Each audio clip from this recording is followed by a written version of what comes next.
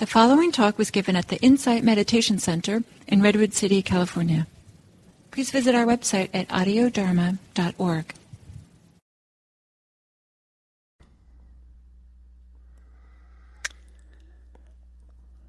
So happy to be with all of you today. My name is Liz Powell, and I'm filling in for a few times for Marjolein and Dawn. And I'm a fellow teacher trainee with them, and I've been practicing with Gil Fronsdal and Andrea Fella for the last 19 years.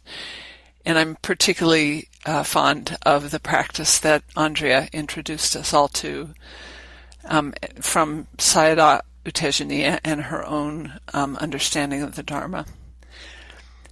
If you were with me last week, you know that lately I've been especially interested in how it is that we're not yet completely free of suffering. And I'm curious about what stands in the way. So continuing with that, I want to share a few thoughts today. Last week I was sharing reflections about how we tend to cling to fixed ideas about the self, and also how those might be shown as we looked into the 5 aggregates subject to clinging, and those 5 things that through which we tend to experience life, and we tend to lump or aggregate together and then cling to, include form, its appearances and bodies and things like that. Feeling is the second one. Perception, that quick recognition of what something is. Mental formations, the constructions of mind, the ideas we put together, the thoughts. And knowing through our senses, through sight, sound, taste, touch, smell, and also through the sense of the mind, the thinking. So those 5 we cling to, but one of the ways is through an idea of self, a fixed idea of self. Thanissaro Bhikkhu comments that the Buddha shared a very useful insight. Suffering is the 5 clinging aggregates, and the problem isn't the aggregates. And he listed them as form, feeling, perception, thought fabrications, and consciousness. It's the clinging.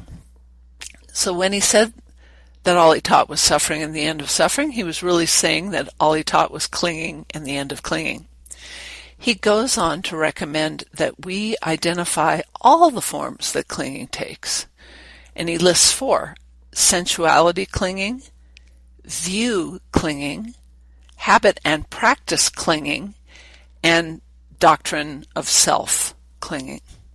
So we looked a bit last week at ways we cling to the fixed idea of self, meaning who we are or what we are, I, me, and mine, and also who others are, you and yours, they and theirs. And in the process, we also touched on clinging to views. But this week I thought we could go more deeply into clinging to views and look at how it relates to, they relate to one another actually. They're often kind of mixed together.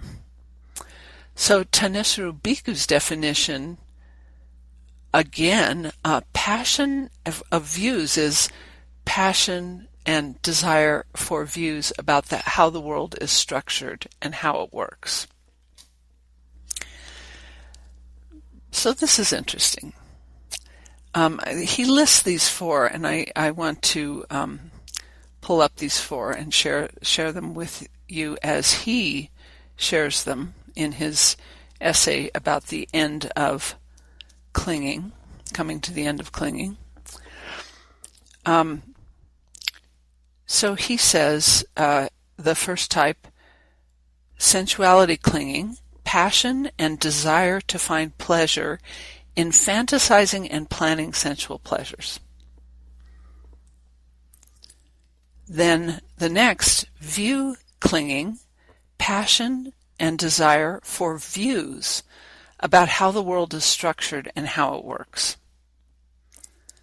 The third is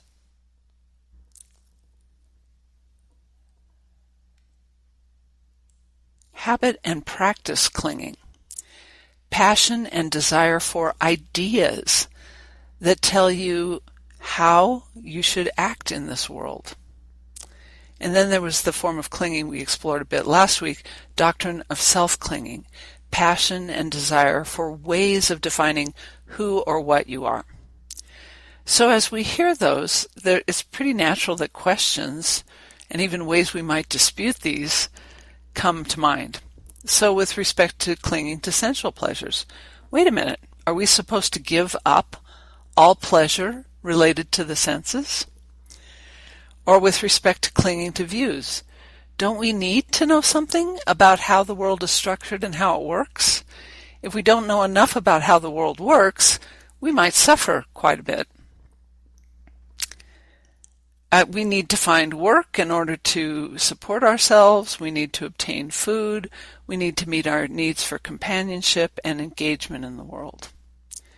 And then with respect to habit and practice clinging, don't we also need to know something about how to act in the world in order to have success at finding work and relationships? Then finally, with respect to self-clinging, don't we need to know enough about who we are to decide what to do with our time on the planet and how to relate to others? Yeah, naturally some questions will come up. So we do need to engage in each of these areas in order to live on the planet. But so what does he mean by calling out these four types of views? As I looked at it, I noticed it's important to observe that he specifically called out in each of these four areas these important words, passion and desire for. So clinging isn't about rejecting these four areas of human activity, sense pleasures, how the world works, how we should act in the world, or who or what we are. It's about what happens when we have passion and desire for these activities.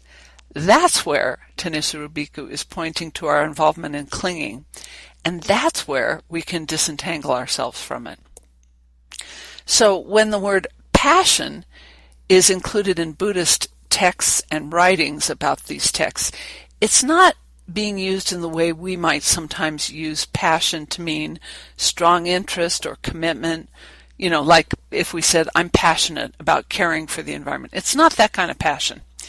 In Buddhist texts, the word passion is usually referring to greed or an unwholesome level of desire or an excessive attachment to an object. In this case, I'm using the word object to mean whatever or whoever that greed, desire, or attachment is directed towards. It's an excessive and unwholesome level of heart, mind, and bodily involvement with the object, so much so that we're definitely setting ourselves up for suffering. I might use, kind of with some caveats, I might use the words addiction or obsession to get the flavor of how much we've become dependent on an object of passion and desire when we're clinging in these areas. We're depending on these objects for a sense of security in the world, or for happiness, for a feeling of safety, or a feeling of success. So we're taking on the view or the belief that if we do these specific things, we'll be free from suffering. By the way, as we look at this area, the reason I said I wanted to throw in a caveat about the word addiction is that there are addictions that we human beings are prey to that have such strong biochemical and hereditary components that mindfulness alone might not be enough to recover from them. Things like drug, alcohol, nicotine addictions, sex, gambling, or obsessive compulsive tendencies. So in cases like these, we may need the support of trained medical or mental health professionals, Buddhist refuge recovery programs, 12-step programs, sponsors, and plenty of social support from others who've suffered in that way. So I just wanted to say that so people don't try to make their practice do everything possible that they need.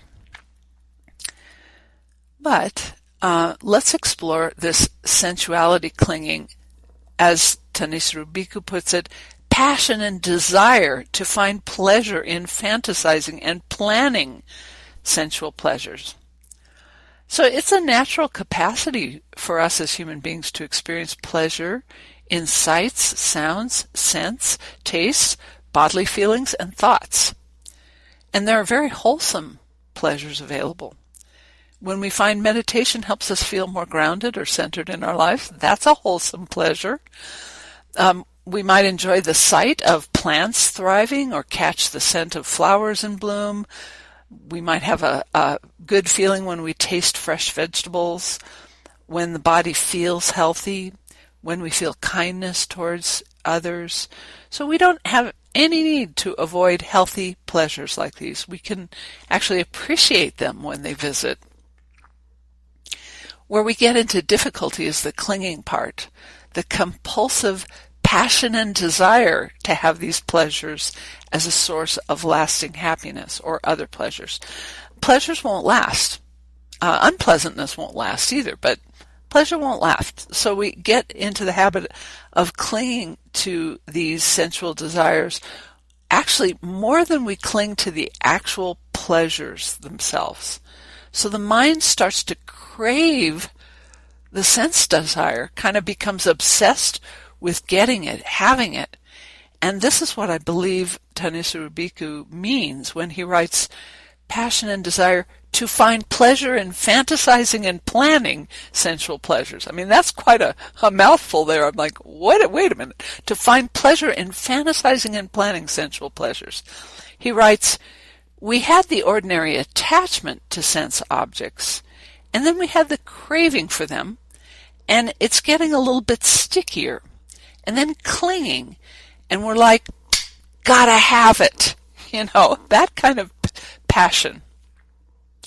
We get the false impression that because our craving is followed by the pleasure, when we get the object of craving, that what we crave is that pleasure. Our problem, though, is the craving itself and the clinging itself. We can quickly find out we're never satisfied for long with any particular pleasure. The craving kicks in again. We want it again and again. We want more and more. These kinds of things arise. And we become perhaps afflicted with obsessive thoughts and drives to get that thing that we anticipate will bring pleasure, comfort, safety, security. One of the kinds of cravings that's really interesting is craving for comfort.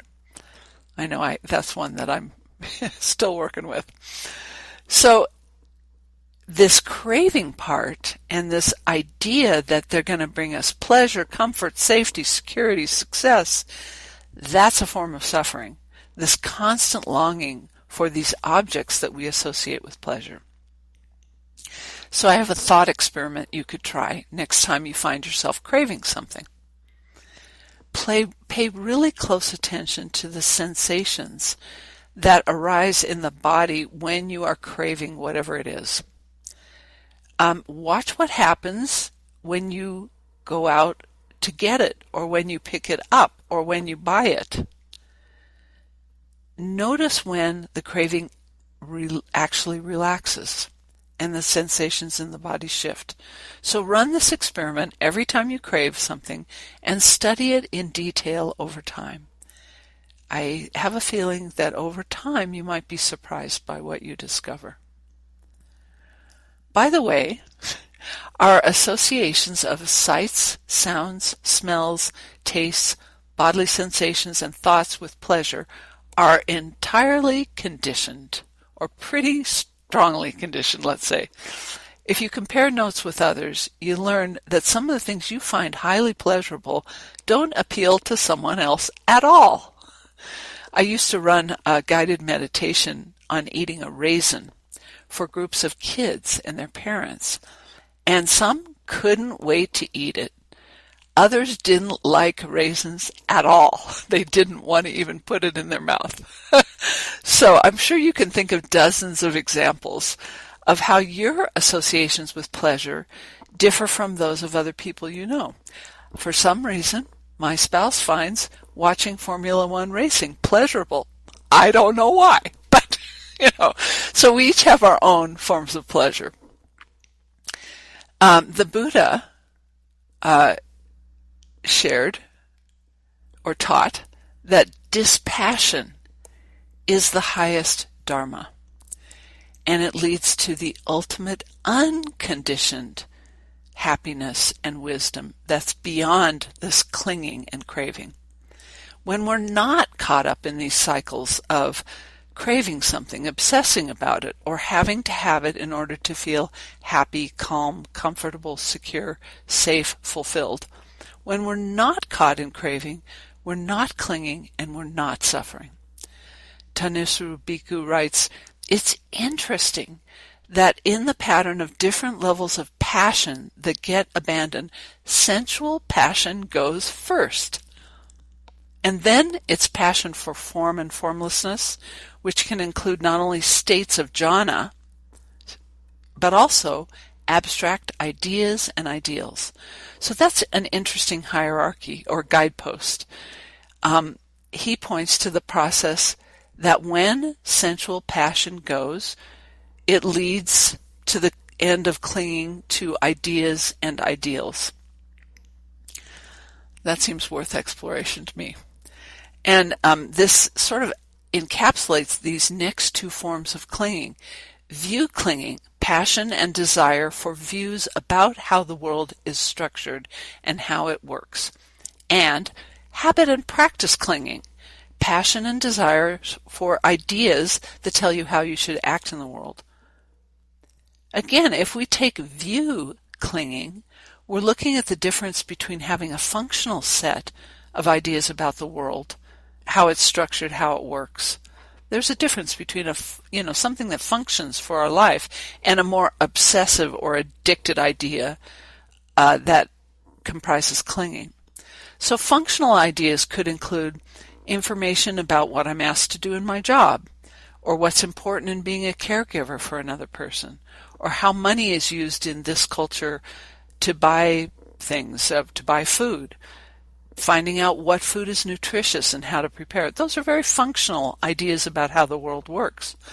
And by the way, functional ideas are modified all the time when we learn something new. So we might learn the new boss has different priorities for my work than what I was accustomed to doing. Or food with this additive or something, this kind of food is not healthy for me. And if I want to have a sustainable level of energy throughout the day, I need to change what I eat. And by the way, it changes over time, as many of us know. The clinging set of ideas and views about how the world works, is structured or works, are inflexible. When we're clinging, it's inflexible. And we find out in a painful way when our views clash with how the world is actually responding to us. So one example can occur with our views towards sitting meditation. We can have a view that if the sitting isn't pleasant, we're not doing it right. And many of us may have started out with that idea in meditation. You can imagine, or perhaps you've actually experienced, that if you cling to that idea that meditation always has to be pleasant, you're going to suffer when difficult experiences arise in meditation. In fact, you'd be missing a whole lot of what's valuable in sitting meditation if you rejected or ignored experiences that are not pleasant. There are loads of experiences that are valuable to know through meditation that are unpleasant, or maybe they're neither pleasant nor unpleasant, or maybe they don't carry a whole lot of feeling with them, and they're valuable to know. Another example or belief on which we can get stuck is more from daily life. If, let's say, when we were children, we learned that yelling was how someone got their way in our family, we might get into the habit of yelling whenever we wanted to get our needs met. I've met children who had this background.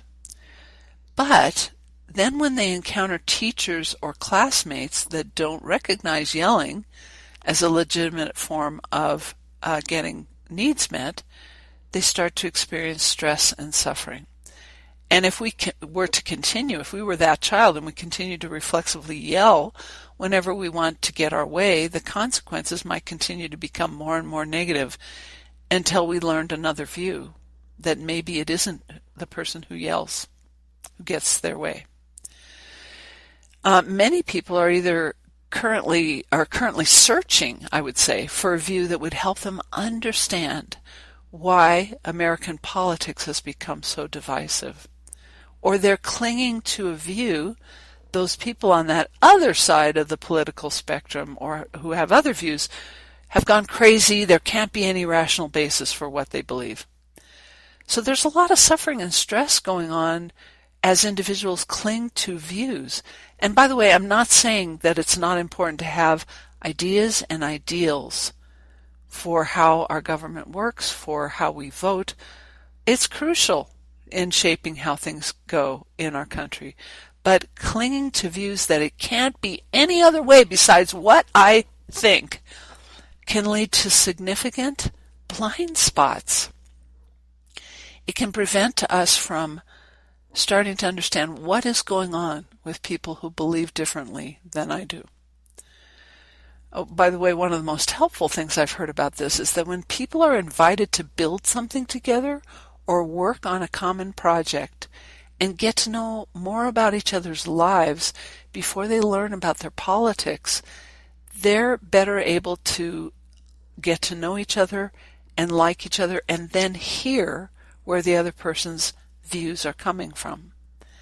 That's in contrast, stark contrast to the situations where people are put into a situation where they're asked right off the bat for their political views, which seems to ignite feelings of opposition and doesn't seem to lead to more understanding.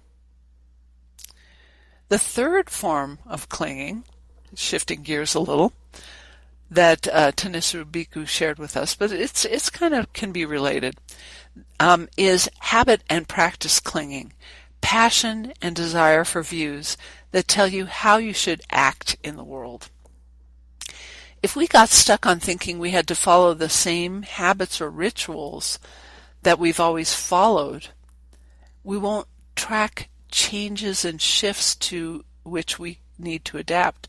So, for example, if we stuck ferociously to the way we first learned to meditate without learning anything new or without being inspired by what others say about practice, there's a likelihood that we wouldn't have the same kinds of insights and development that become possible when we open ourselves up to additional ways to meditate, different ways to hold this practice.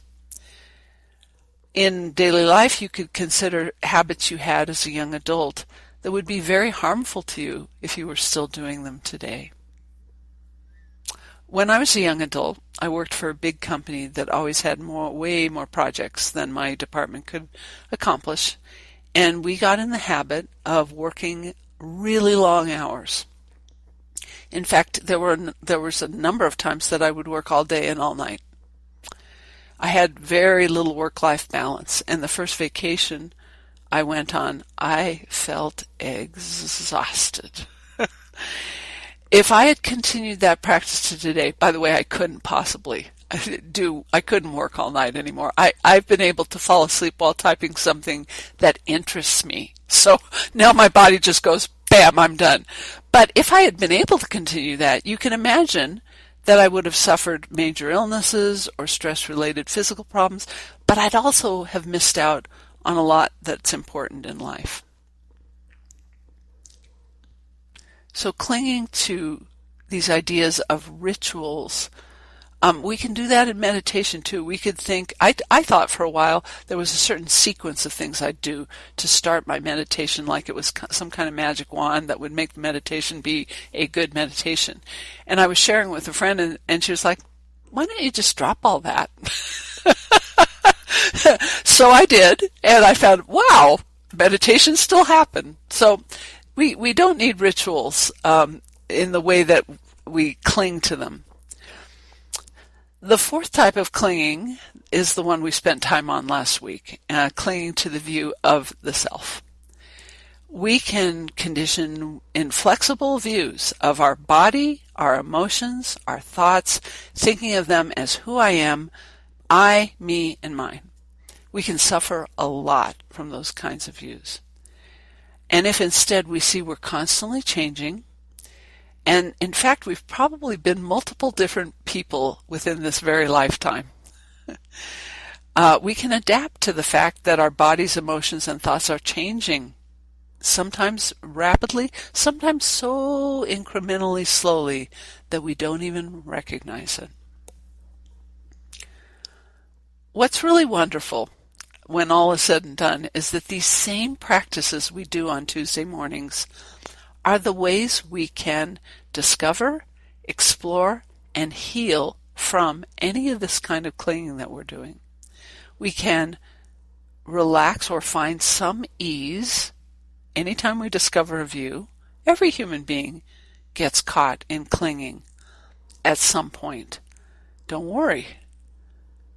Find some ease around it, and then awareness will begin to notice when clinging is present in meditation or in daily life.